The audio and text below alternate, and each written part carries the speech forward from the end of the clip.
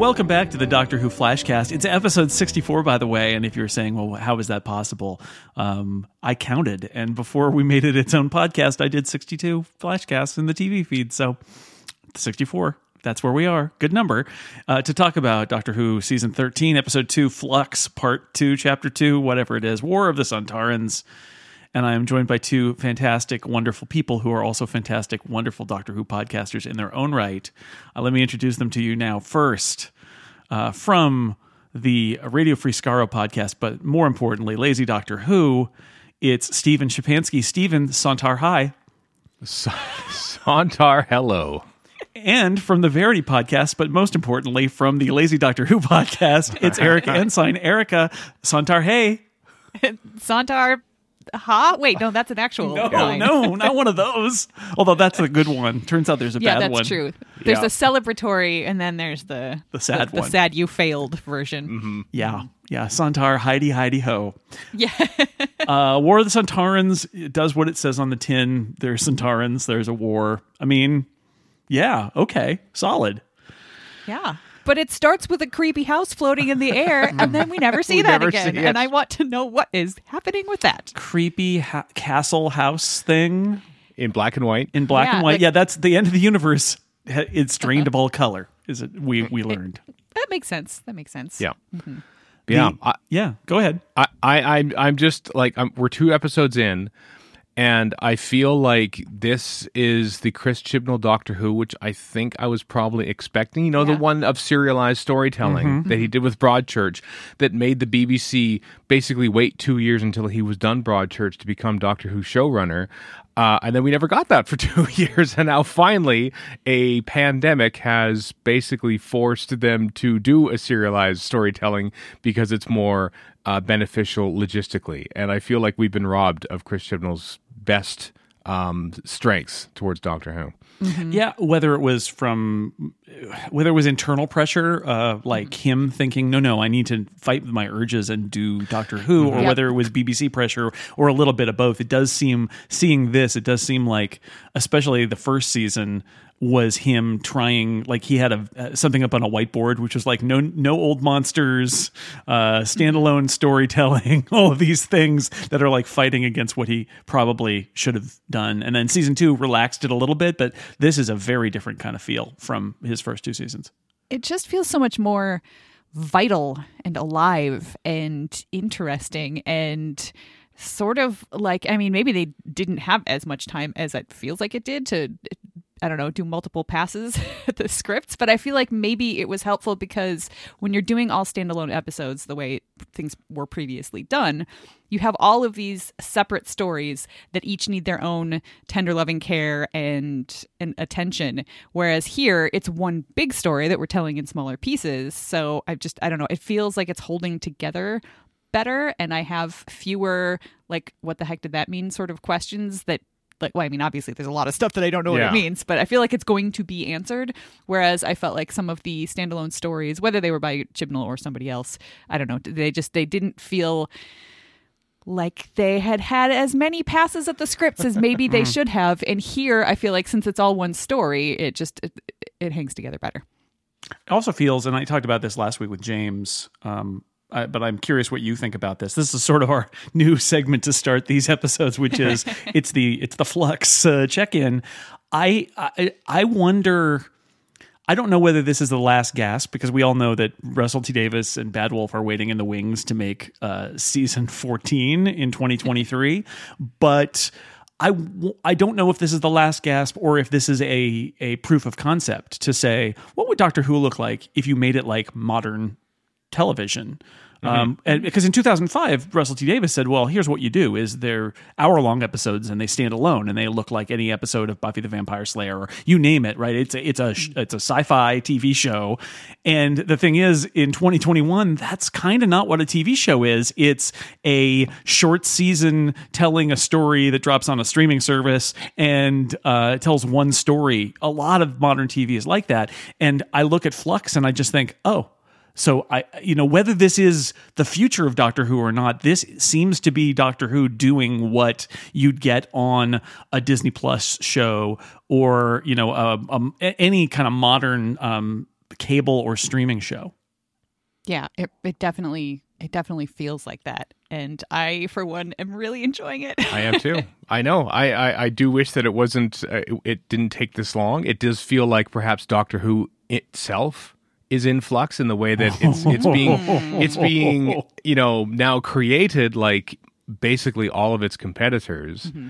But we're still like, let's hope the audience watching Countryfell on BBC One leads directly to a big overnight viewing figures for Doctor Who. It's still stuck in that world where we're basically trying to like get 5 million people in the UK to watch it to make sure the ratings are good before the rest of the world gets to see it at the same time. So I'm hoping that the future, as we're basically reiterating our incomparable episode about the RTD taking over, but I hope that this sort of pushes that in that direction. I just didn't think that the sorry, Erica. I just wanted to say I didn't think that that we would get this season and that it would be such a sort of a connection or a footnote to what that discussion was that we had about like, what does it mean that RTD is coming back? And you look at this and that's why I keep saying now I'm starting to think that rather than this being kind of like, the last hurrah of the old Doctor Who, that it's actually Chris Chibnall saying, this is what you should make. This is what the show should be now. And I am very pleased, and we talked about this a little bit on last week's Verity. I was wondering, because in that first episode we got scattershot like a whole bunch, like this is your introduction to these people and these areas and like all this stuff, and it was a lot, and I thought it was great and fun, but I was a little bit worried thinking about a lot of modern television shows where you can't point to one episode and just be like, oh yes, episode named such and such is the one in which that happened, because there are so many different storylines happening at the same time. And my guess on Verity, which was poo-pooed by some of my co-hosts, was that each episode of this season is going to sort of primarily focus on kind of one thing, probably whatever the Doctor is doing, and some of the other storylines are going to kind of fall to the side and then be picked up in later episodes. And my guess was sort of based on the title, War of the Sontarans, for this episode, thinking this is going to be the one where they deal with the Sontarans mostly, and some of the other stuff isn't going to happen. And I don't remember who else it was, but they were like, oh, I don't think so. I think we're going to get a little bit of everything. And right now I'm saying, ha, because we did not. We still got the Sontar, ha, yeah. Yeah, like it was basically just two things. We dropped the Weeping Angels. We dropped Diane. Yeah. Some stuff we just didn't see at all. The flux itself. We see the aftermath of the flux. But the black and white. Yeah, so we mostly stick around with the Doctor. We mostly see the Sontarans. And then we also see, like, Yaz falls through time and ends up at the temple. And that's what we get. I was thinking of, obviously when Loki was on Disney Plus, everybody talked about Loki as being kind of like like an homage to Doctor Who almost in the way it was done. I never got it. Someday I need somebody to sit me down and explain why, because I just didn't see there's time and there's alternate like things. But anyway, I bring up Loki in order to say now I'm comparing this season to Loki, and the way that they're similar and not quite the same, but similar is there are some episodes of Loki, for example, that are the episode where this happens. There are also some really samey episodes where it's like, well, they, Owen Wilson and they ran around a lot and then I don't know what happened. But there are some that's like the episode where this happens. And episode 1 was kind of Flux was kind of all over the place because it was doing setup. But this episode feels very much like either this is the one with the Sontarans or alternately, this is the one with the Sontarans as well as the through line of the plot that is kind of going off on the side in the temple with Yaz, which we'll talk about. But it feels that way. And having seen the Next Time trailer, I thought like, okay, and Next Time is going to be the episode when this happens, plus the plot goes on. So I think it is going to be more episodic than maybe the people who really thought it would just be just all blurred together would think. But I think that's okay. Like I don't want modern streaming television to completely just turn, I'm not a fan of it's just a 6-hour movie thing. Like it is an episodic medium. You should do still episodes. Doctor Who. Yeah. And with cliffhangers. Yes. Yeah, you shouldn't have to say, well, it starts off pretty slow, but by 3 or 4, it starts to really pick up. Like this is not that. I don't want that, and I'm glad we don't have that. No, it's true. It's true. Well, it's fascinating to watch this, and we learned a lot this week. I guess there are 3 main three main buckets here. So I've kind of put the plot actually as a little behind the scenes. I take notes as I'm watching, right? And we get to the moment where the episode basically stops and says, wait, what if there are three different plot lines in this episode? Which it made me laugh because so we have the climax from last episode is the Flux is coming for the TARDIS and what happens, and the answer is black and white, floating castle. and then in a very weird moment, like they're out in a countryside with the TARDIS behind them, and they're like, I guess we got thrown out of the TARDIS, which is a funny moment because it's like, or did you? What exactly is going on here? And there are dead soldiers all around, and we meet Mary Seacole, and it's the Crimean War, except they're not fighting Russians, they're fighting Sontarans, and that's very weird. And the Sontarans say Sontar ha. At the moment I said, oh, I guess we're keeping that. Okay. And then there's a moment where Mary Seacole says, come inside to my British hotel. And I thought to myself, oh, I hope it's not bigger on the inside because that would be really weird. But it's not. It's the same size on the inside. But then what happens is Dan glows blue and disappears, and Yaz glows blue and disappears, and the doctor says, I'll find you. And I thought to myself, okay, I get it. You have three stories you want to tell. I don't entirely understand why they were there to begin with and why the show just didn't start with them separated, because it is this heavy hand of like, now there will be three plot lines. And I was like, okay, I mean, they just glow and disappear. There's nothing like it is the script saying away, three stories must be told. I mean, I guess the TARDIS could have jettisoned all three of them in different time locations, but I mean, I read the fact that they were tossed out of the TARDIS as part of the singular plot line of the TARDIS dealing with all of this stuff and having these problems. Broken time. And basically just spit them all out for their own safety, which is why there's no door then when the doctor tries to get back, because the TARDIS is dealing with stuff. That was super creepy. I love that so much. Just to keep going around and around the TARDIS and there's never the door side. Oh, yeah. So and also the fact that it introduces Dan to the Sontarans so he knows what they are before he ends up back in Liverpool with his parents. Yeah, that's your answer, right? That's why they have to. I mean, I guess that he could have said, well, who are these guys and why are they here and all of that, but he gets the introduction before that. It just, I mean, I don't have a real problem with it other than it felt super artificial, like it is. Doctor Who is good at artificially separating the Doctor from the companions. I will admit it happens all the time, but this was kind of high level, like, and then they glowed and they were gone. It's like, okay, all right. I did appreciate too that like the first thing that we see is Dan's hand. It's very Back to the Future at that moment. I was like, I at first thought it was a Back to the Future thing, and just the fact that history was being rewritten meant that he was being wiped out, and I was really upset. But then when the Doctor, gives us the basically technobabble saying you're falling through time, it's Artron energy or whatever versus the vortex energy. Time vortex is interacted with the thing and the flux. Yep. Yeah. I was like, phew. I know. What's curious is that like Dan goes home where there are Sontarans, but then Yaz goes to the Temple of Atropos on Atropos. On time, on the planet time. Like, I wonder why they went to those specific places. I mean, the Liverpool thing for Dan makes sense because that's the only other anchor he has anywhere in space and time. Right. Whereas, as a seasoned time traveler at this point, Yaz has been left, right, and center and front and back and everywhere throughout like time in the universe and stuff. So I was not surprised that she gets pulled, to this one place, which is the singular place where really important things are happening. I mean, even the guy from Liverpool 1820 was there. That's true. So it's definitely got a magnetism. Yeah. Erica, I was going to say headcanon accepted, except now you have to do Vinder. Why is Vinder there? Yeah.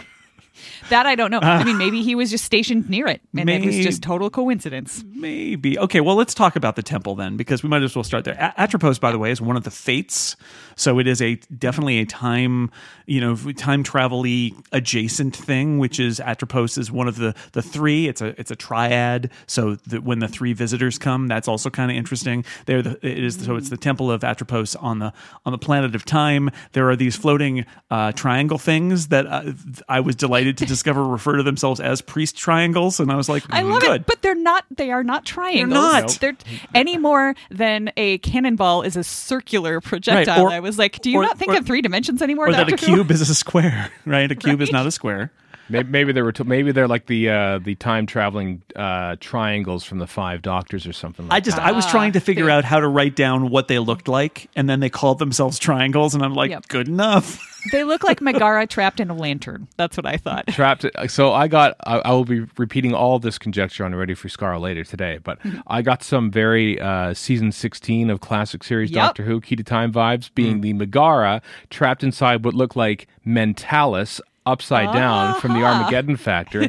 Passenger, who is the third now with Swarm and Azure, looked very much like the Shadow, also from the Armageddon Factor. Yep. The frozen Muri in time very much reminded me of Queen Xanthia in the Pirate Planet. So clearly there is a Black Guardian, White Guardian, Key to Time crossover coming right down the pipe here, and we just got to be ready for it. Some shenanigans. Look for a guy with a bird on his head. Yeah. Yep. I'm sure that Chris Chibnall was waiting to do. We need to reference specifically a Doctor Who season that aired in 1978, and then that will make all the sense in the world. Or at least, it was just a echo nerd it. in the set direction department who Maybe. decided to put all that stuff in, and Chibnall had nothing to do with any of that. So these floating triangles, or whatever they are, they call themselves triangles. They self-identify as triangles. We'll just call them triangles. They're not triangles. Call them triangles. It's fine.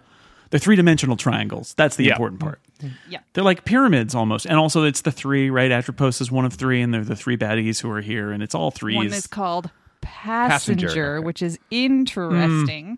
Yes. I also noticed the scene where the unseen, largely unseen, only shadowy third figure of Passenger. Yeah. Yes. And you've got Swarm, like, kind of, looking around at the temple and saying, Atropos, where it all started. And the first time I saw it, like, I thought he was looking at Passenger and calling Passenger Atropos, and then I realized, maybe he's just supposed to be looking around, but maybe not. Maybe it's both. So they just needed somebody in the carpool lane to get there, perhaps. So we do get the digging guy from 1820 who says it's 1820 and like, or is it? But he's in the hole, and he said, I told everybody this was going to be bad. Everything is porous. Everything is broken. I'm out of here. And then he leaves, and Vinder. Vinder is there and Yaz is there, so we get finally Vinder attaches to the rest of the plot. Welcome Vinder to the plot. You weren't there just there to see the flux. You're actually a part of it now. Yaz and Vinder meet, and then we get this. I think this is the actual plot of the season, right? Which is whatever's going on here, which is the secret plan of the three baddies of Swarm and Azure and the Passenger, and it is so. Here's the download about this place. It's the Temple of Atropos. All time passes. This is the planet of time. Temple of Atropos. We were designed to moor time. Say the triangles. Designed by who? Not answered. Very suspicious. Time must not be unleashed. Time is evil. And it will seek its own. And when the baddies come, we get more of this where it's like, it's what is it? It's as you said, we'll be more powerful than before. Now we're at the Temple of Atropos, where all began and all will begin again. And so, lots of things you could pick up on here, but I gotta say, given what Chris Chibnall did last season, that this seems to be, my guess is, of a kind with his sort of idea of, well, where did the timeless child originally come from? And how is this tied into sort of the origin of the Time Lords and the origin of time in the universe, and that the sort of like the binding force of time that we may have sort of taken for granted in Doctor Who, this may be at the source of that. That's my best guess right now in wild speculation territory. Yeah, I mean, I'm kind of on the same page. I'm waiting for it to filter out and get a little more clear, but it does seem like that timeline of the story, that plot line, strongly implied anyway, is like, this is sort of about the origins of time, and time isn't what you think, and yes, time is evil. Apparently. Is Passenger Omega, perhaps? And he creates the Time Lords in Gallifrey, or something. Is Passenger actually the Doctor? The Doctor, yeah. The next, probably not the next Doctor. Well, because one thing that happens is they show up with Passenger, right? Yeah. We don't see that, right? We saw the nice lady in the Arctic Circle turn into I think they Azure. didn't actually. I don't think they even arrived with Passenger. I think they arrived, and then there's Passenger because Swarm turns around and says, "Passenger has arrived. We are three." So I don't think they were. I don't think there were three of them until that moment. So was he ever anywhere but the temple? Did he just manifest? It's a nice move, right? Because it's there if you pay attention, but it's also one of those things that you can just accept. It's like, well, okay, they're omitting information, but I'm sure it all makes sense. And it's like, well, yeah, that's how they get you. And then later they're like, aha, but we played fair. We didn't ever show you what was going on with Passenger. So until we need to know. The question of the week is, can you repair? Even though you don't know what the problem is, can you repair? And then later, in one of my favorite moments in this episode, you are not repair. You are forbidden from the temple. Like, it's too late now, guys. Triangles. Yeah. Also, I like that they said, you are identified. Yeah. So, they mentioned that they had been there before. Obviously, it took a little while, but the triangles remembered. They found the files. Yep, they found them. Yep. They seem very, very simple, like very simply, straightforwardly programmed, those triangles. I like them because they reminded me of, as we keep saying, the Megara from the Stones of Blood. Justice creatures, yep. But yeah, so like there are these little points of light who don't have a whole lot of files. Like it's just a few lines of code. Can you repair? Can you repair? Repair should not be done by idiots. Can you repair? Mm-hmm. If it wasn't season 17 of Classic Who coming out on Blu-ray in December and season 16 instead, I would see this as a great tie-in to BBC merchandising. Alas. But that one little change now just throws my conspiracy theory. Oh, it turns out that's what this whole season has been about, is just promoting a Blu-ray set. Yeah, exactly. Explains so much. Now we understand. What else is in here? I mean, there's some Yaz stuff here where because it's poor Yaz gets to meet the baddie right away, and that's pretty scary. And we get those moments of does the doctor know you're out this late by yourself? And she says, "I don't think we've met before." And his response is, "Oh, such linear creatures." And then because he knows her, calls her by name, says she's got written, "What would the doctor do?" written. Which. That is the most unbelievable thing in the entire, like, I don't care. There's time travel. There's aliens. No. The most unbelievable thing is that you could have something written on ink in your palm and it hasn't smudged in the least. I'm sorry. That is where my suspension of disbelief breaks down. Special time traveling ink that you got. Erica, I thought it was a tattoo. In between seasons, she got a tattoo that says, "What would the doctor do?" Yeah. That's Yaz. Yaz is, and she's really hoping the doctor got one too. She didn't. Unfortunately, unrequited as always. And he says, how does she choose you? Any of you? You are so unremarkable. Which I just really liked. I like it when the villain comments on the format of Doctor Who. Yeah, basically. Especially since one of my, I don't want to say complaints, but one of the things that I like less about New Who than I did about Classic Who is in Classic Doctor Who, any old person could stumble into the TARDIS and suddenly become a companion because, they'd lost their whole family or planet or whatever. Whereas there's been a recurring theme in Doctor Who since it came back to the air about how the Doctor actually chooses their companions and they must be worthy in some way or another or they're going to get kicked out like poor Adam. And like some giant Survivor episode or something. Yeah, and that has kind of bothered me. So I sort of like the idea that they're hanging a lampshade on it. Like, you're all just useless creatures. I always viewed it as being more like the doctor will pick you up and take you for a ride. But there comes a point where the doctor has to be like, I'm not inviting you to travel with me anymore. You're no good. Control. Whereas Dan gets it in this episode, right? We haven't gotten to that part of the script, but Dan, she just like, "You want to come?" And he's like, "Sure." Okay. And it's like, good. Okay, he passed some test, I guess, somewhere with his frying pan. He passed a test, but it doesn't always happen that way, I guess. Another little tidbit here is that when they're referring to the whatever they're called, the Muri, I guess. Yep. The little sort of statue, but also people, but also broken in the temple. They say that they are quantum locked, which is a weeping angel thing. Yeah. So just we haven't seen the weeping angels in this segment of the story, but we have seen them, and it feels like that's another. So, and the Weeping Angels devour time energy and send people back in time, right? So, again, if I've got my mood board out with the red yarn, I'm gonna circle that with a highlighter pen. And not the yellow, like a green highlighter pen, and say, fair. probably time related is a Weeping Angels thing too. There's something else going on there. But you're Maybe not repair. Mari are cousins or something like that. Something like that. You're not repair. That's true. it. They're all looking at each other, so they can't move. Perhaps is this the origin of the Weeping Angels? Okay, They were failed Mari. Yeah. let's. There's a big finish that happens at the temple, but we got to wait because we got to get everybody else there. Yeah.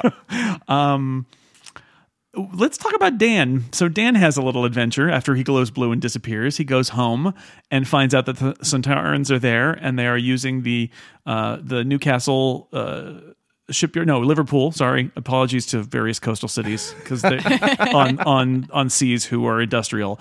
It is the Liverpool shipyard that is using. They have a better football team. Sorry. Oh, sorry, Newcastle. I know it hurts. Liverpool shipyards are building Sontarans ships now. Yay, I guess. And we learned Sontaran curfews are the worst. Just don't stay out later. They shoot you. Yeah. Well, try to shoot you. They're some of the worst shots in stormtroopers. Yeah. They're very, very bad at it. And mom and dad defeat them with a frying pan. So, you know. That's true.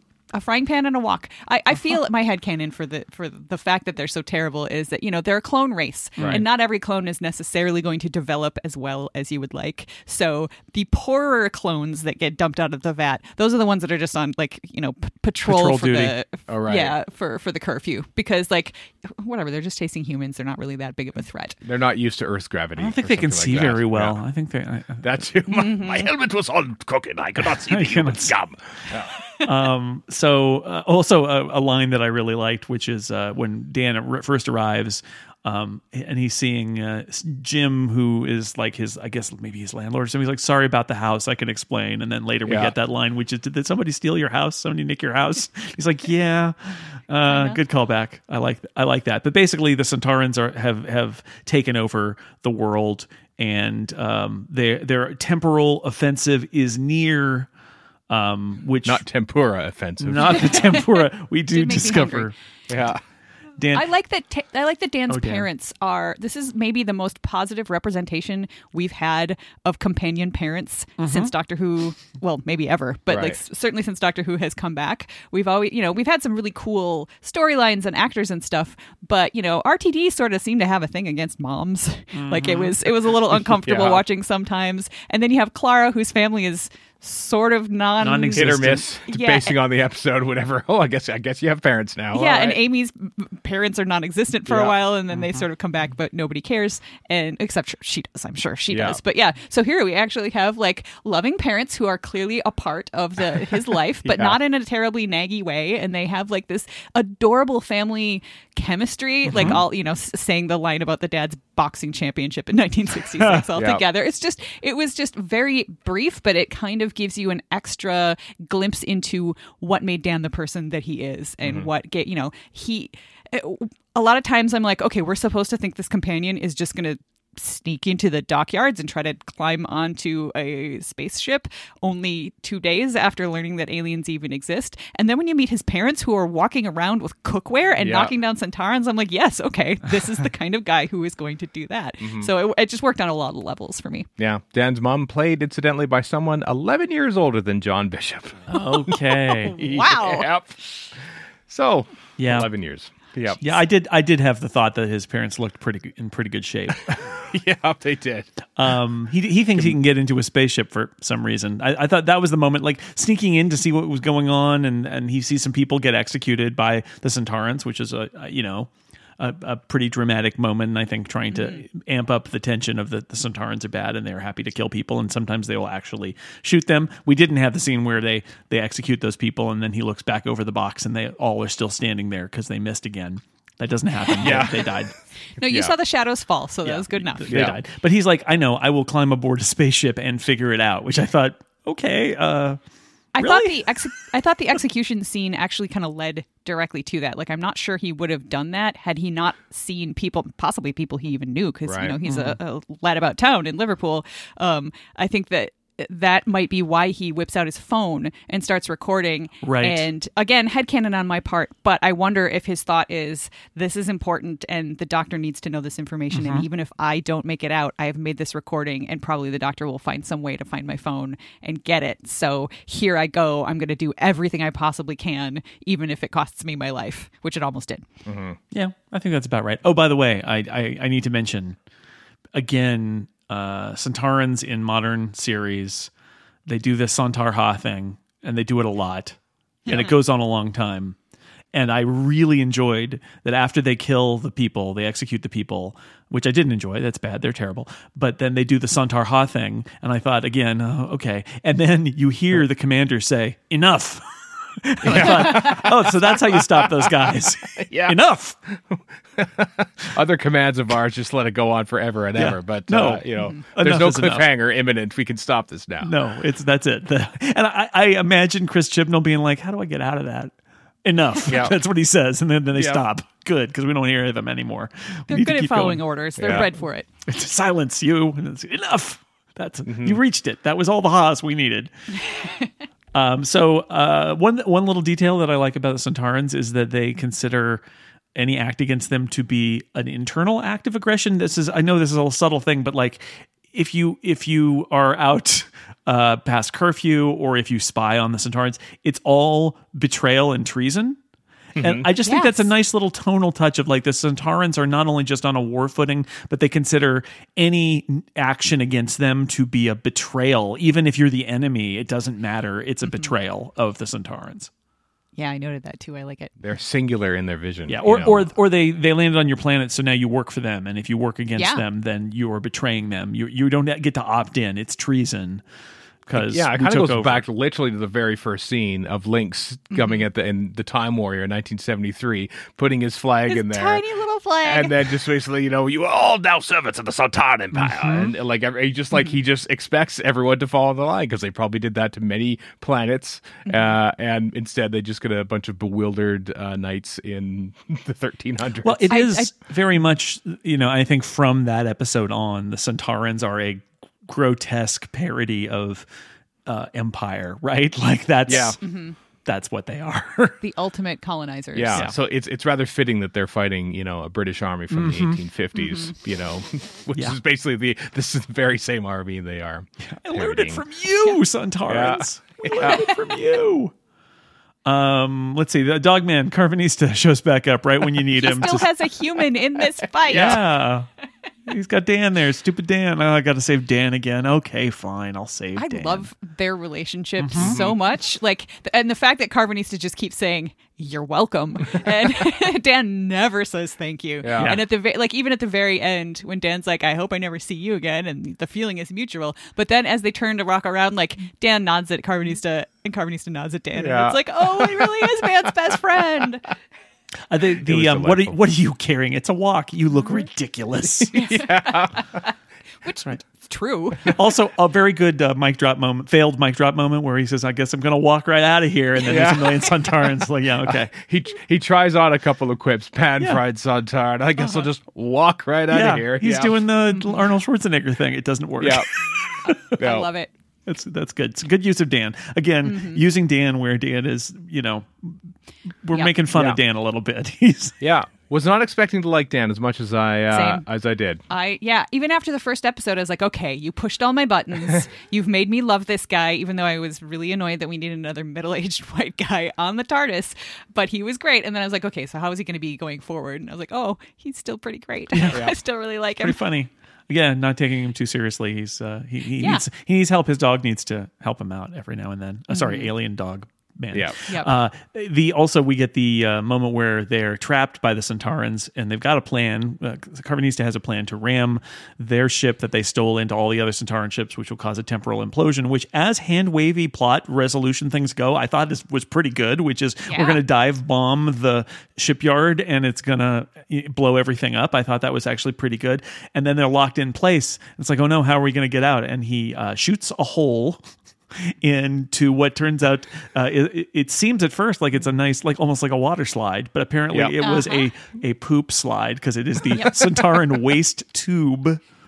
And but they do escape and blow up everything, and they land in the river, and they have saved the day without the doctor, just a man and his dog.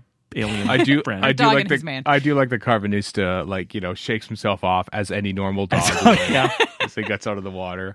Yeah. Full of water and Sontaran poop, apparently. I feel like, and all the only line is something like what was that? What was that? What? I thought it would be, and he's like, yeah, it's the waste tube. It's, I mean, who knows what Sontaran waste is like.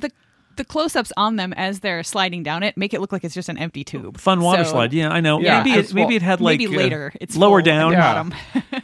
They hadn't been on Earth long enough for it. It was a relatively new spaceship, so not that much had so. collected, just a little Although bit. They only eat like through their pubic vent anyway. I mean, that's so, true. Like, the waste could be all gaseous. It could be all gas. That. We That's don't right. necessarily That's know. true. But But, we know you they're know- wet because they landed in the river. Although that's Yeah. another thing. Like they fell out of that ship from pretty high up, like Well, I'm higher sure- up than most bridges that Yeah. you know. I'm sure people jump off Carvanista of and die.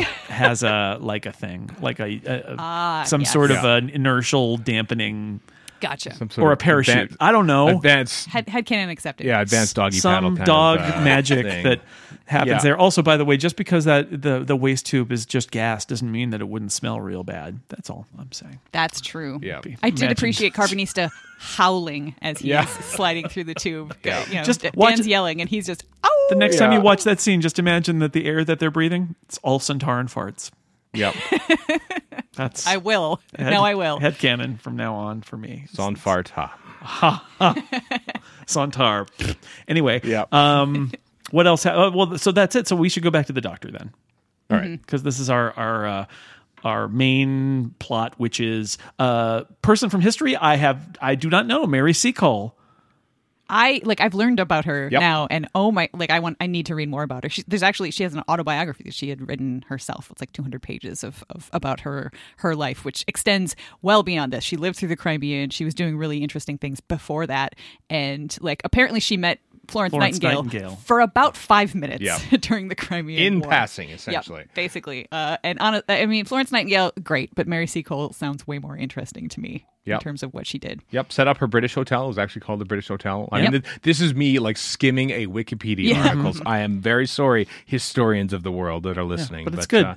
yeah. Even in a silly, alien invasion storyline where the Sontarans have replaced the Russians and the Chinese apparently in history, we get a celebrity historical, even within that context. This Yeah. show, just in the last couple seasons, has taught me way more about British history than Doctor Who had for a really long time. Like I feel enriched in a way that I think Verity Lambert would approve of, going and Sydney Newman all the way back to like the remit of the show when it first started. I know. I knew nothing of the partition of India. Same. To my shame, until I watched Doctor Who.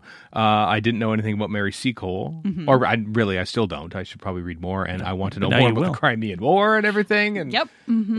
I think maybe and she was great. yeah. I think maybe On some the of show. it is that classic Doctor Who's idea of what history they were going to tell you about was sort of the classical history, or like or a more mythological history of whereas modern Doctor Who seems to be like, yeah, let's go to segregation South US and meet Rosa Parks, or let's go to this really maybe the darkest moment in the series of very dark moments in the history of the British Empire, which is the partition of India. And here we get the Crimean War. Well, that was not a war that is lionized, I think, even in Great Britain. And yet a lot of people died. And here we are with a version of that, except with Sontarans instead. It's I think, our idea of what British history is not maybe what it was on TV and on a Sunday afternoon in 1965. And watching the Doctor interact with Mrs. Seacole was just really interesting, sort of the acrobatics that my brain and heart, I guess, did as I was watching it happen, because I was like, okay, cool. Like, we've got a celebrity historical. It's not somebody I know, so this is interesting. And then, like, I love Mary Seacole, just the way that she reacts to everything. She is in charge. This is her place. And she's asking really smart questions and making smart observations. And then, like, the point where the Doctor says, let's go for a constitutional, because she wants to go and follow the really, really foolish Sontaran who just walks straight back to his base. But the fact, she's grabbing this woman, and it struck me for a second. I was like, oh, that seems weird. Why would she bring her along? And I realized the reason that I was taken aback at the doctor bringing this woman along is it's a middle-aged woman. That's somebody like she's somewhere like around my age. And I would not expect the doctor to like grab me by the hand and say, let's go on an adventure, because I've seen so many young companions on this show for years and years and years and years. And I think it was just so nice for me to sort of have that realization that, oh yeah, like compared to the doctor, she's still a teeny tiny baby. And there's no reason that, middle-aged women shouldn't be able to have adventures with the doctor. That's great. And I just it almost made me a little bit misty because I was like, yay. And then she asks her to do something super important. She leaves her behind and says, you can probably stay awake. You probably don't need a lot of sleep. You're good at observing things. Can you do this for me? And she's like, yes, I can do it. And it's a pivotal thing. And I just, And it doesn't put her in danger. Right. Like, stay out of sight. Like, that's the main thing. Yeah. Do what you do best, but stay out of sight, and she can do that. Yeah. Well, So, the doctor knows not her only from is it history, right, though? So the doctor Yeah. also knows who she is and recognizes it. So she knows immediately, like, I know who this person is, and they are. Yep. And So not only is it a black woman getting to do important things, but it's a middle-aged black woman. I'm just like, we do not have enough representation of this on screen, and it just made me so happy. Yeah, and most importantly, obviously the doctor and perhaps Christian will have learned their lesson, and she did not wipe their memories when she left.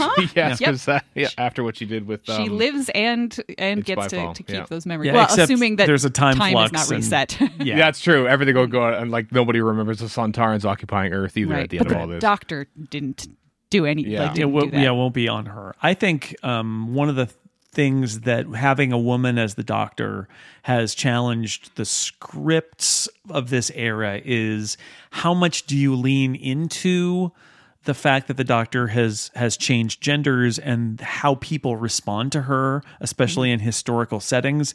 And there are times, especially in the first season, where I felt like there were brief winks, but largely it was, let's not talk about it. And in this episode, I thought there was a little bit, you need authority figures to not listen to the doctor, right? That's Doctor Who 101, goes back to the beginning. You need, the doctor shows up and says, let me tell you what we're going to do. And they say, okay, there's no story, right? Generally. And so here, though, the general, who's a dummy, but he dismisses the doctor almost entirely because she's a woman. Which I think is interesting because I think that hasn't happened as much as I thought it would in this era. And there's still some playful moments where she says that it's a little bit fluid. It's a little. Oh yeah, the doctor is a term for men. Well, it's fluid. It's fluid is good stuff. But that in the end, plot wise, you need a reason for them to say no, I'm not listening to the doctor. But this general is, he's a dummy, and so the story just says he's going to take her away, doctress he calls Mary Seacole, and just take her away and I'm not listening to this woman because I'm doing this for Queen and Country, which led to my favorite line maybe of the whole episode, which is she right here now, the Queen? No, then her influence might be limited. Yeah. Yay. I think that they could have leaned into the the doctor's a woman, so that's why she's being ignored a little bit more. I thought that it was a nice balance because you actually have a woman who is in charge of things in Mary Seacole being there. Like, this is her building. She is a businesswoman. She is charging you for that rum that you're drinking at her table. So, and she has the the wherewithal to just say, yeah, I just discharged my patient. That's why Sontaran is shouting his way out of the building, and we're not letting you shoot him in the back. So I felt like a good portion of why the general was ignoring the doctor was also because she's a rando and she's spouting complete nonsense. And except for the word Russian, which sounds a little familiar to both of them, she's just a little bit off her rocker, and they're not going to listen to her because of that. But he doesn't dismiss her because she's off her rocker. He dismisses her because she's a woman. He does. I think there's both. I think it's both. I love that moment too, where he's like, "Are you expecting a response or an answer to your musings or something like that?" That's a great reference to basically the doctor talking to themselves over the past 60 odd years, essentially. Yep. I guess I don't know whether this is good or bad, but I think it's interesting that we may get all the way through the Jodie Whittaker era without having that moment where the doctor realizes that there's something that she can't do, and the only reason she can't do it is because she's a woman. Like, not that she can't, but physically, but that she's prevented to, like, if she were presenting as a man, like in her previous lives, and she was in this situation and said this thing, it would just be done because she had that privilege that she has lost now. And I can't decide whether the show doesn't want to deal with that or doesn't want to talk about that because that's not what the goal is here and wants to be a little more positive about it. But I do think about that every now and then, like that's a tricky line to walk of how do you want to tell these stories, and do you want to lean into it that way, or do you want to sort of say, no, the point here is that it doesn't matter, which it reminds me a little bit of Taking Martha to historicals, where they're like, oh, do we need to talk about racism? It's like, yeah, you kind of do. You kind of do. And the Shakespeare epispisode, they're like, nah, we won't. Yeah, just walk around like you own the place, as says the white man. She's from Africa. It's fine. Don't talk about it. And the choice of the Sontarans as a villain is an interesting one, too, because the Sontarans aren't going to blink at the fact that the Doctor is now a woman because they have no concept of gender. No. And they know that the Doctor changes faces. So it was just sort of like, not, oh, my God, you're a woman now. It was, hey, you fooled my soldier. Yeah. You fooled my soldier. So that was good. Yeah, but they leaned into it in the Moffat era, silence, boy, when Strax would call Clara a boy because he just didn't understand gender. I was glad they didn't go that far. Because it's the big reveal, right? It's her big reveal. It's like, haha, I am the Doctor. And he's like, you fooled my dumb soldier. Like that was it. That was the whole thing. By the way, the dumb soldier who does lead them back to the camp and through the little hologram or whatever, there was a name for it, but it's a hologram. The camouflage shield. That's it. And to the leader, and then he says, please, I beg your mercy, which, means kill me. That was. We all know that means kill me now. And this is where we get the Sontar Ho, the sad Sontar chant. Yes. Sontar Ho. And so long, Dan Starkey, strain of the Sontaran Ninth Battle Fleet. Well, basically. I love that the Sontarans are clones, but not quite clones, because you sometimes need multiple actors. But I do think it's funny that we have this episode with hundreds or thousands of Sontarans running around, including a very spectacular shot where they're all running around and fighting the British. And the other spectacular shot is when they're down in that kind of like their base and they're all walking around and like it's. Thank you, Lord of the Rings, for all your pioneering work in CGI crowds. But it looks really great. And then I chuckled because I said, and there's only two guys. They only have the two. Everyone else has got a helmet on. It's like they only have the two actors to play all these Sontarans. And it's like, well, they used to only kind of have one. So for a while, there was only the one actor. So now there's back to two. It's good. Good job. Let's see what else happens in here. There's a reference to Lynx. You mentioned Lynx earlier. It's like, we're also getting references to the Probic vent, which is just like, I keep expecting them to just like write that out or pretend it doesn't exist anymore. I keep waiting for the twist on it, right? Where they hit it and it's like, Mark II, right? Nope. Yeah. And I'm so happy that it's still there. It is becoming kind of like what gold was to the Cybermen in the 1980s, where it just becomes like their one like kryptonite. Essentially, surely, other than headcanning it away from them being kind of badly made clones, surely of all the tactics, look over there should not work, right? It's like, behind you, it's your boss, boing, like that. That's like Sontaran 101. Don't turn around, okay? Don't turn. Well, that's the idea behind the Probic vent in the first place, is that Sontarans always attack from the front. Sure. Yeah. And so therefore they don't need to worry about protecting their back. Which is why you should never fall for look behind you. I feel like think about you when you make a copy of a copy. They're not very bright. Of a copy. They're really I think that not. there is just some degeneration in terms of. That's why I think the soldiers are kind of so simple, and the fellows who are out at night doing the curfew stuff. But then you also have, the generals who are much smarter, much more articulate. And so I think that there's just like a range. Also, if you are making millions and millions of clones at a time, probably you're going to be like, okay, these are my shock troops. We don't need to make them that great. These are like the mid-level captains. We're going to make them a little better. Like, as someone who covers tweaking, someone who covers technology, I will tell you, and I'm not going to go too far into this, but like a chip maker makes a chip, and they're not all the best. And so when they make a chip and they offer it in like different speeds or with fewer processor cores or anything like that, it's called binning. The idea there is that they're not all 100% good, but you don't want to throw them away. So you deactivate the bad ones and sell it at a discount.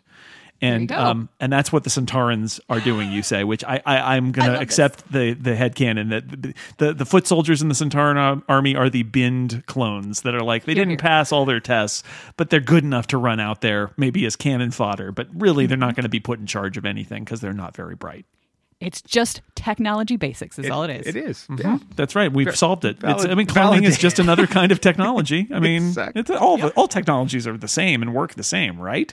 Of course. Probably the so. same works with the Clone Wars and the Clone Troopers in Star Wars too. Oh, absolutely. This is why so many of them are really bad shots. Are There you very, go. very all bad. makes sense. We solved so much today, you guys. Yeah.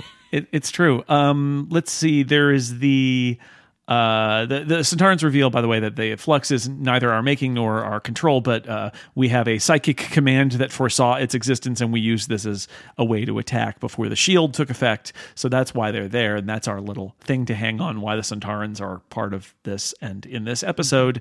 And as for why this particular Sontaran is in the Crimean War, he says, well, so much conflict and blood and opportunity, and also I wanted to really ride a horse. Yeah. It's the best. Great. Sontaran on a horse. I have to admit, I envisioned Chris Chibnall's little notebook that he wrote of things I would like to do if I'm ever put in charge of Doctor Who. That Right. on page 8, about halfway down, it says Sontaran on a horse.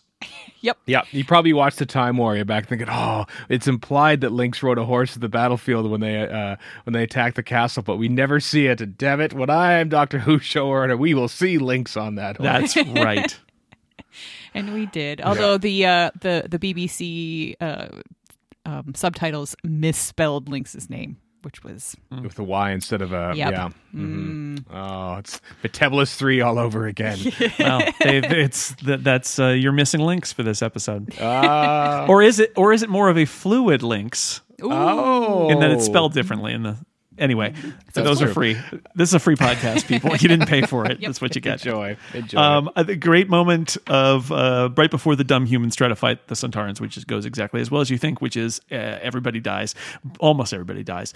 We get that moment where the Sontaran, again, when the Sontarans they're silly, but they also, when they're written well, they're actually incredibly fun. And the moment that I really, really loved is when, other than I wanted to ride a horse, is I accept your offer of a massacre. Your blood shall stain our uniforms. Your body shall soften our steps. And I'm like, okay, that's pretty awesome. Yeah.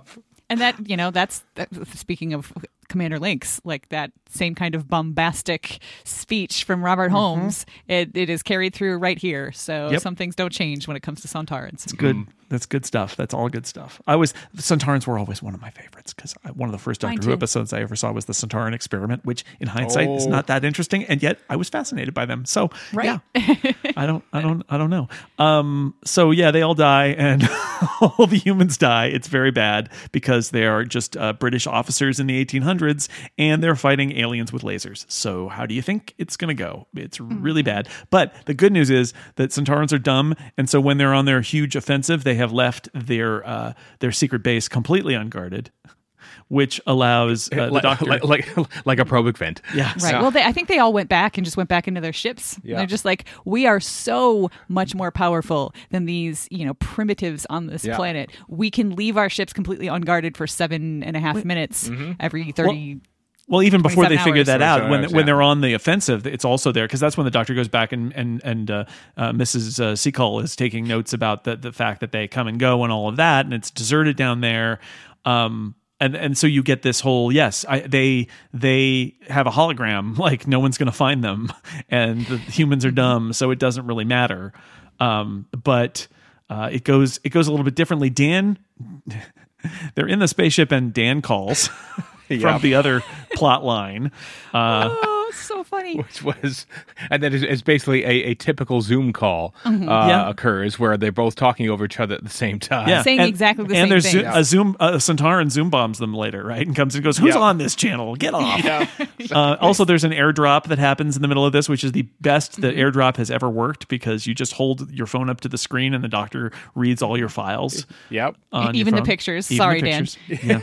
Yeah. Sorry, Dan. That reminded me of Mickey, don't read my emails. Or Matt Smith's doctor to what's his name, Jeff, as he's trying to on the laptop and delete your history, Jeff, or get a girlfriend or something like that. Yeah. So they're invading Earth's history and building time ships, and what resources do you have? It was very much like we need a wheelbarrow and a Holocaust cloak. It's like, well, I have a wok. I'm like, okay. Yeah. Well, good luck, Dan. Yeah, good luck indeed. So anyway, all the casualties are British. They get zoom bombed and they have to shut down with Dan. And this is where we get the scene where the doctor is going to explain the plan. She says, "I need a pointy stick."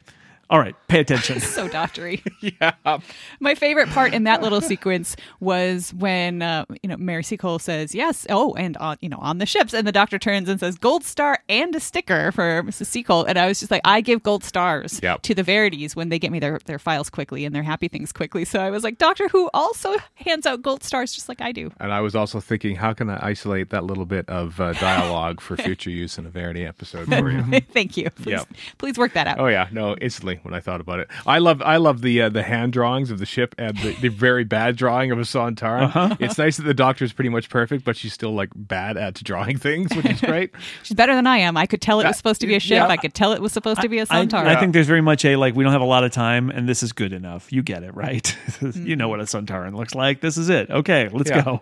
I'm going to point at it with my pointy stick and then explain everything. Yeah. Pay attention. And so what we learn is that the Sontarans have to sleep for 7.5 minutes. That basically it's this thing where they need to discharge and recharge their suit through the probic vent so that they don't die in Earth's atmosphere. They all do it at once, which seems like a mistake. like I said, I think they're just overconfident because they're on a planet full of primitives. That's my headcanon. It's a real sketchy headcanon. I admit it. I guess that's because they haven't been out for a whole day doing their battle. So I could get it if it was like, well, they were out for a long time and now they're all kind of run out. They needed to all time it because they didn't know. Maybe that was it. Maybe that could be the headcanon is, look, they don't know how long the battle with the humans is going to go. So they're all going to charge up before the battle to 100%. So they got their 100% air supply when they go out so that they can be out there as long as they need to kill all the humans. But it means that they do need to come back and recharge, and that's the point where they sneak in. And fortunately, the tube that contains all of their most vital supplies is located just right above the entryway. You just pop it off, pull it out. And I suppose it's easier for Sontaran technicians to sort of like repair, I suppose. They need a step ladder, but maybe a little bit of a box, like a milk crate or something. And I like how the direction on these episodes with Jamie Magnus Stone has been really nice, and I liked how we are getting a shot from within the repair chamber of the doctor's face as she is explaining, unhook this one and plug it into there, and then unhook this, and honestly, I was thinking, I feel like that's the most specific in terms of instruction that I've ever seen the doctor do for companions, because if I ever ended up faced with a Sontaran ship like that, if I could get that panel off, I could 100% screw with their I would know how to do that. You pull off the top one and you plug it in on the side, and then you pull off the bottom one and you let it drain in the air. I can do that. It made me feel like, I don't know if this was on purpose so that little kids could feel like I felt while I was watching it, because I felt pretty smart. So she's showing this so that everybody, all the other soldiers and stuff, can go around and sabotage the whole fleet, which they do. But you see that the general is sort of like, some of them didn't do that. Shifty, and that's because he's got other ideas, and he's gonna basically put down explosives, essentially a line of gunpowder to a big explosion, so he can blow up all of their ships, which happens a little bit later. By the way, we get the moment where he comes out and he's like, "You've sabotaged us." Another one of those words, right? Is it's not sabotage. We're your enemy, but he considers enemy actions sabotage. Yeah, or treason. Yeah, which is that same treason thing. It's like, I don't think it's sabotage if an enemy sneaks in and breaks your stuff. Is it? Maybe it is. I don't know. Think it is. It seems very much like, wait a second, you're committing you're one of us committing crimes against us, which is very Sontaran thinking, I guess. He says, she says, you got to retreat, and he says, we shall make a strategic withdrawal, but we shall return. It's like, okay, hit the road, Skak. That word will never go across my lips, and it doesn't, because he says it differently. Yeah, if I just go use it differently. But hit the road, Skak also made me laugh. That was another good line. That's why he is named that, apparently. I think so. So the general blows them up, and the doctor is outraged because they were retreating. It was done. It makes me wonder why I bother with humanity. But Mrs. Seacole says, I am grateful that you do. Honestly, I didn't like. I know that the doctor's upset because you shouldn't kill retreating whatever. I was kind of like, I was sort of on the general side on that one. Sontarans, Like, they're not going to change. They're just going to come back and kill you later. They're not Yeah. saying we've learned our lesson and we're leaving. They're like, we'll retreat and then, strategic withdrawal, and then we'll come back and kill you. It's like, well, no. Also, because we had, in the future in Liverpool, because we had the big temporal explosion or whatever, did all of the Sontarans die in the Crimean War, or did that get reset just along with everything else that got reset? So it's possible that none of that even happened. And if they had not blown up, would they have come back and then there would have been more Sontarans in the 21st century to wreck things?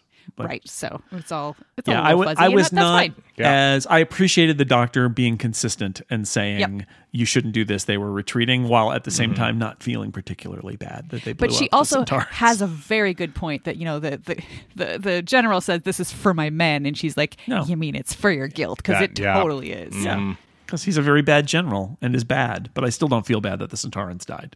Nope. No. But he's a very bad general. Okay, the big finish. Woo. Doctor arrives in Liverpool. I need your people, the dog people, to protect the planet while I'm away. So Carvanista, Okay. Good stay. watchdog. Yeah. Stay, Yeah. stay and protect. And they're like, hey, I got to find Yaz. Want to come, Dan? He's like, okay. All right. I'm good at this alien stuff now. That was wonderful, because even though I complain about the new Who version of Companions versus the classic Who version of Companions, I also, because I'm a Doctor Who fan, so I can be really nitpicky about really, really ridiculous stuff. I also feel like even in classic Who, like people argue about what does the term companion mean, and for me, it was always somebody who was with the Doctor by choice, like kind of their choice, not so much as the Doctor's choice, which is why I never count Sarah Kingdom as a companion, because she was just along for that one story because, she needed to help for that, and she had no intention of actually staying and traveling with the Doctor. So in the first episode, I was like, this is cool. I'm liking Dan. I don't really see him as a companion because he is a random person in this, storyline that just sort of got swept up in the action. He never made a choice to travel with the Doctor. So at the end, when she turns to him and says, would you like to come along? Yeah. And you get that moment of him, and I think John Bishop puts a great performance at that moment. You can see him thinking about it, and you can see him like recognizing how cool the Doctor is and how much fun he's had doing what he's done. And when he says okay, I was just like, yes. And maybe how few spaghetti strands are sitting in his cupboard at home in his house that no longer exists, or is at least in his coat pocket. Maybe, sure. Well, I mean, he could go and hang out, like stay with his parents, I'm sure. Yeah, but yeah, I do like that. Yeah, Yeah, his first bit of come in the adventure. TARDIS, all the soup you want.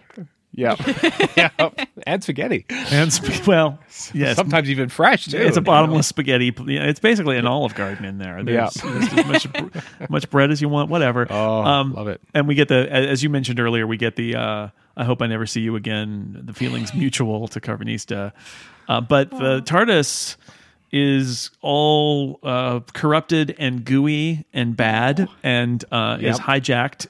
And where is it going? Well, guess what? It's to the Triangle Temple, and it all comes back together. Spatial temporal readings are at 0, which I actually thought was not technobabble, but meaningful. This is the center of everything. This is the beginning of everything, of time and space, and there's something fundamental about this place and how it works with time and manages time that is probably going to change how we think of Doctor Who time travel things forever, until the next time they change it. Until it gets wiped out, all the toys get put back in the box. Yeah, I mean, because that'll happen. But until then, Azure appears and says, "This, come this way," and they're like, "Well, this is a trap. But what else are we going to do?" That was another moment I thought of great direction, because you have the camera behind them, and you get sort of like a close up on the Doctor from behind us. She's looking at John Bishop, and like Jodie Whittaker is perfect in that moment. Well, this is obviously a trap. Like the look on her face was just perfection, and then the camera slides over or pans over to him, and he's like, but we're going in anyway. It was just like, that was a little exchange between the Doctor and somebody who I consider like a brand new companion deciding, now you're getting it. This. Yeah, Yep. This is how this usually goes. Yeah, we know it's a trap, but we go anyway. Yep. At least we know it. So these are the Muri, or the remnants of them at least, says Swarm. The Muri and the Temple of Atropos on the planet Time.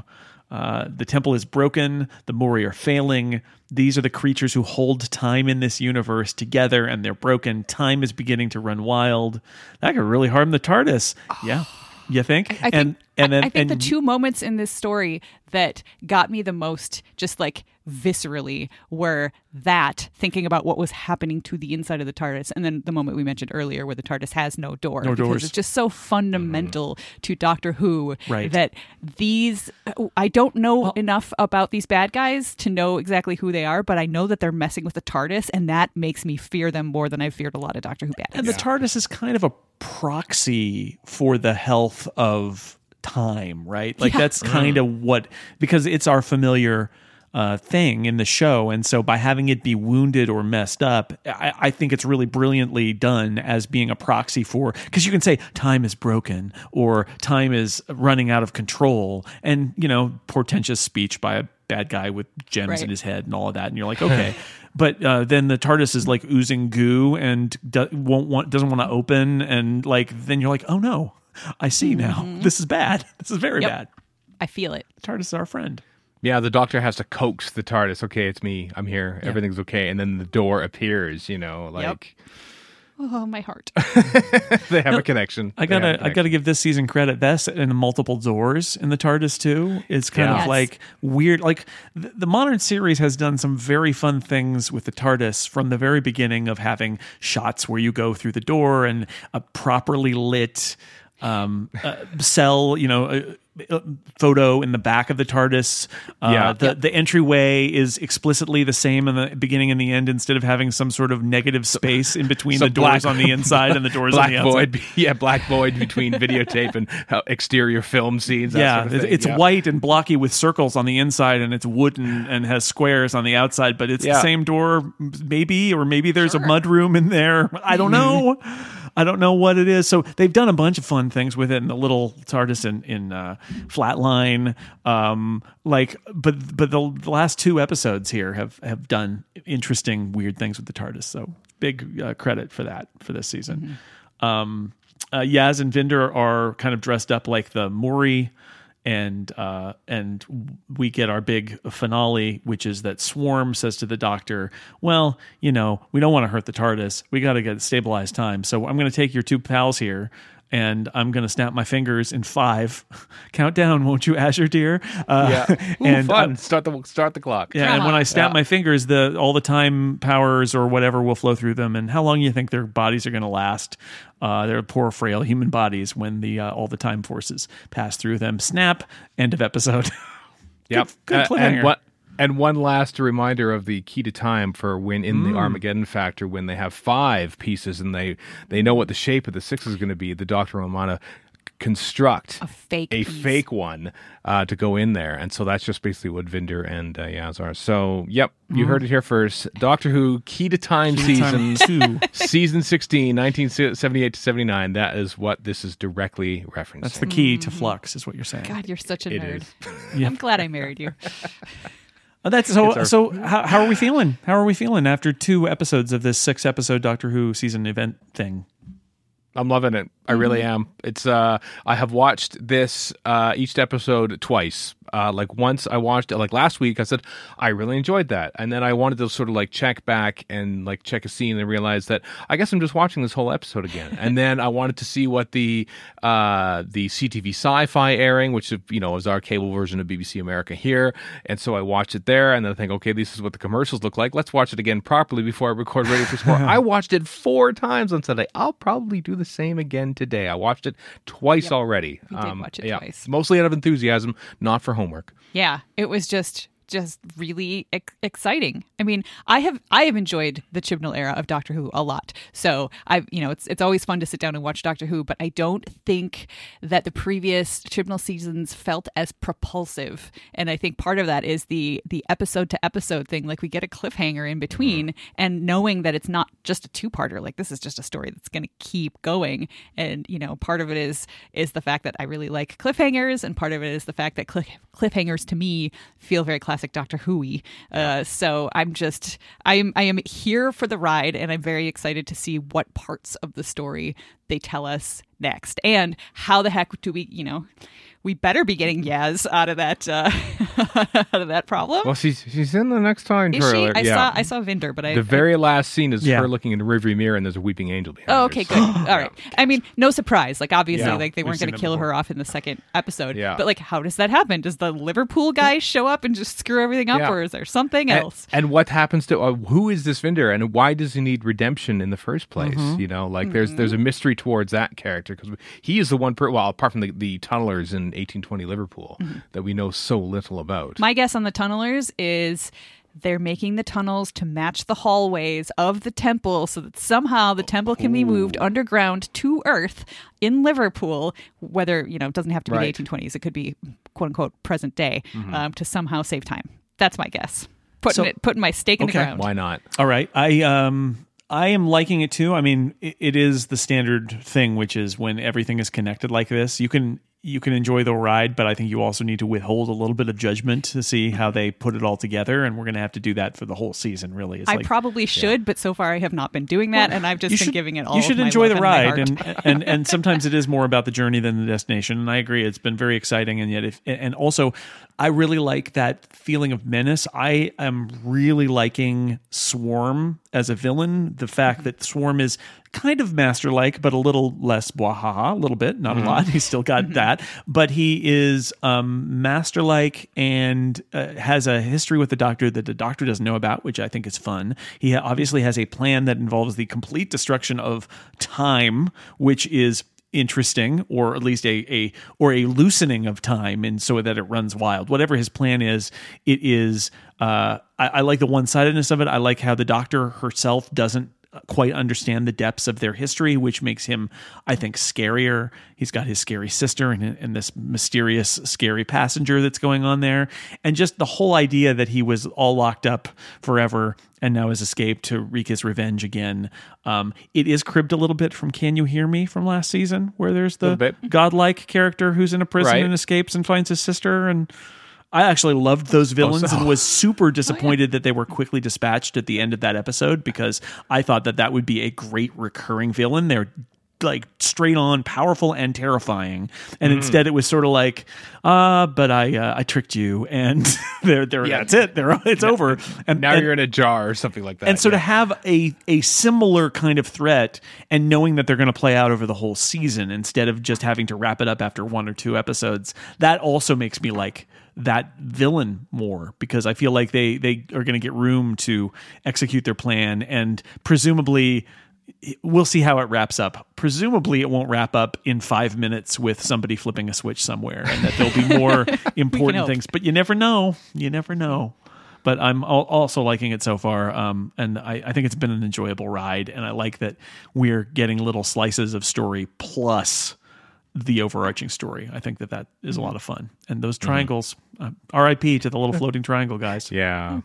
Yeah, so I like beginnings. So like I loved the first episode. There was just so much, and I'm still really enjoying it. It will be interesting to see if, like, when we sort of reach the back end of this and we start actually tying up some of these questions, if I will still be feeling quite so excited about it. Because as you said, Jason, like that, you know, the journey, yes, it's its own reward. But if you end up in a quarry somewhere and it's boring, that's, you know, not the greatest ending. So let's hope that they are tied up nicely. Hope there isn't a big showdown in a quarry. Let's not go back to Ranskor Avkolos, basically. Yeah, here. Yeah. Well, there we go. Episode 2. Guess what? Next week, more Doctor Who, more Flux. It's good. Stephen and Erica, thank you so much for being on my little Flashcast. I know that you will then, well, Erica, you're not on Verity this time, is I'm that not. right? No, this is me talking about this episode on a podcast. So that's right. If you want to hear it here only, you just heard it. And then as for Stephen, you can hear him at greater length with his two pals on Radio Free Skaro. And you guys are streaming. I should say this because I think it's very exciting for people who are Doctor Who fans and are really excited about the show on Sunday. You guys are streaming Radio Free Skaro live this season, right? Yes, we are. Basically, to ensure that the three of us have time to watch it, but at the complete expense of anyone in the UK, because we're doing it at like 10:15 p.m. Eastern time. So it's not exactly prime time for a lot of places. It's like in the afternoon for Australia. But Americans, Australians, you watch it then live, and then everybody else can just, it's a podcast. You just catch up later. It's exactly. It's been fun. It's been fun knowing that there's a live audience there. And Jason, you indirectly helped me set up like the way to like play in live music and stuff like that. Go on and play in the, it's all the good stuff. Yeah. So it quells my morning DJ impulses as well. So it's been a lot of fun. Once you get a soundboard, you can just play wacky sound effects and stuff. It's dangerous. Non-stop air horns all the time. It's so great. Well, thank you both for being on the Doctor Who Flashcast episode. Very high number for an episode that's literally the second episode, but we're going to call it 64, and that's just how it's going to be. Thank you. Thank you. Thank you. And thanks to everybody out there for listening. We'll be back next week with altogether different guests and an altogether different episode, so that works. And we will see you then. Goodbye. Doctor Who Flashcast on the Incomparable.